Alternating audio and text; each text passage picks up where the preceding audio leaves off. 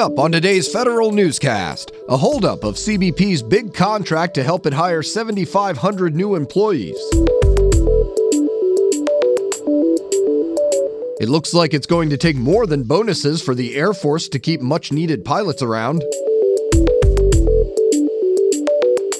And the Pentagon may have its feet held to the fire if a new Senate idea makes it into law. These stories and more in today's Federal Newscast.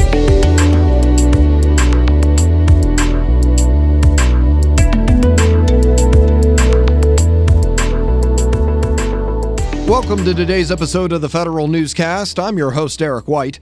Customs and Border Protection issues Accenture a partial stop work order to pause its nearly $300 million contract to hire more Border Patrol agents. The order comes just before the Homeland Security Department's Inspector General releases a scathing report on the CBP contract. The IG says Accenture fell well short of the contract's goal to hire 7,500 CBP officers, Border Patrol agents, and others. Accenture and CBP did not immediately return requests for comment. One of the bidders for DoD's $10 billion cloud computing contract says the Pentagon is violating procurement laws in at least 7 different ways. Federal News Network's Jared Serbu has details. Oracle sued the Defense Department last Friday, and the Court of Federal Claims unsealed a redacted version of its complaint yesterday. The company claims the Government Accountability Office was wrong when it decided an earlier version of its protest in favor of the Defense Department. The tech firm says federal law explicitly forbids it from the single award approach it's using for JEDI. It says DoD can't bypass those requirements simply by citing national security concerns. Jared Serbu, Federal News Network. Bigger bonuses have not been enough to solve the Air Force's pilot retention problem. Air Force Times reports new numbers show only 45% of pilots took retention bonuses and extended their service in fiscal 2018, only a 1% increase compared to the year before. The Air Force is currently offering up to $420,000 to each pilot who agrees to stay in uniform for 12 years or more. The Senior Executives Association has 10 considerations for the Trump administration's civil service modernization efforts. SEA gathered a group of its members and representatives from the Heritage Society, Hoover Institution, Partnership for Public Service, National Active and Retired Federal Employees Association, and others to find consensual starting points for the administration on civil service reform. The considerations will come out later this week as part of the Presidential Rank Awards and Leadership Summit in Washington.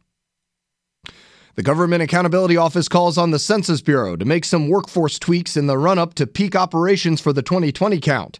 GAO says field test supervisors in Providence, Rhode Island were not able to give frontline coaching to enumerators during operations this spring. Census also lacks standards for mid-operation staff training when rolling out new procedures. Stricter deadlines for processing security clearances and reducing the current investigative backlog could be in the Pentagon's future. Senator Mark Warner introduces a new bill to set specific timelines for the Defense Department to begin processing all government-wide security clearances under existing goals set in law. It also asks the intelligence community to explore the possibility of creating a portable security clearance for trusted contractors. Some of the bill's provisions were part of the Intelligence Authorization Act. Warner had said he would introduce a separate bill with those security clearance provisions if the Senate cannot pass the Intel bill before the year ends.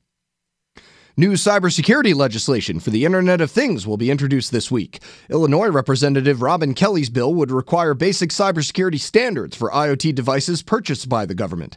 Kelly says she has been working on the bill for more than a year, receiving feedback from industry and other experts. Senator Mark Warner has introduced a similar bill in the upper chamber. Agencies have new rules for how they are to protect their most sensitive, important data. Here's Federal News Network's Jason Miller. The Office of Management and Budget is expanding the definition of a high-value asset, applying the new requirements to all CFO Act and non-CFO Act agencies, and requiring departments to apply system security engineering principles to these critical data. These are a few of the major changes OMB detailed in a December 10th memo released yesterday. The administration also is expanding the Homeland Security Department's oversight authority to help agencies protect these critical data assets. This new memo replaces 2 others OMB issued in 2016 and 2017. I'm Jason Miller.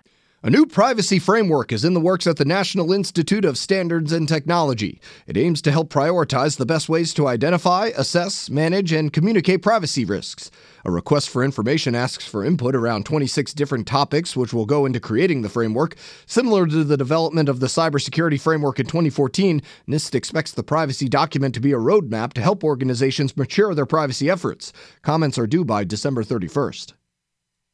And a quantum computer may be years off, but now's the time to develop new encryption systems. More from Federal News Network's Tom Temin. That's the conclusion of a National Academies of Science panel of academic and corporate researchers. The panel says a quantum computer capable of breaking current public key cryptology is at least 10 years away because of the science and engineering required.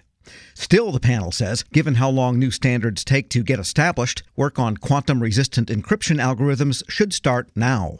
I'm Tom Temin. You can find more information about these stories at federalnewsnetwork.com. Search Federal Newscast. Subscribe to the Federal Newscast on Podcast One or Apple Podcasts, and follow us on Twitter. Our handle is @Federal Newscast.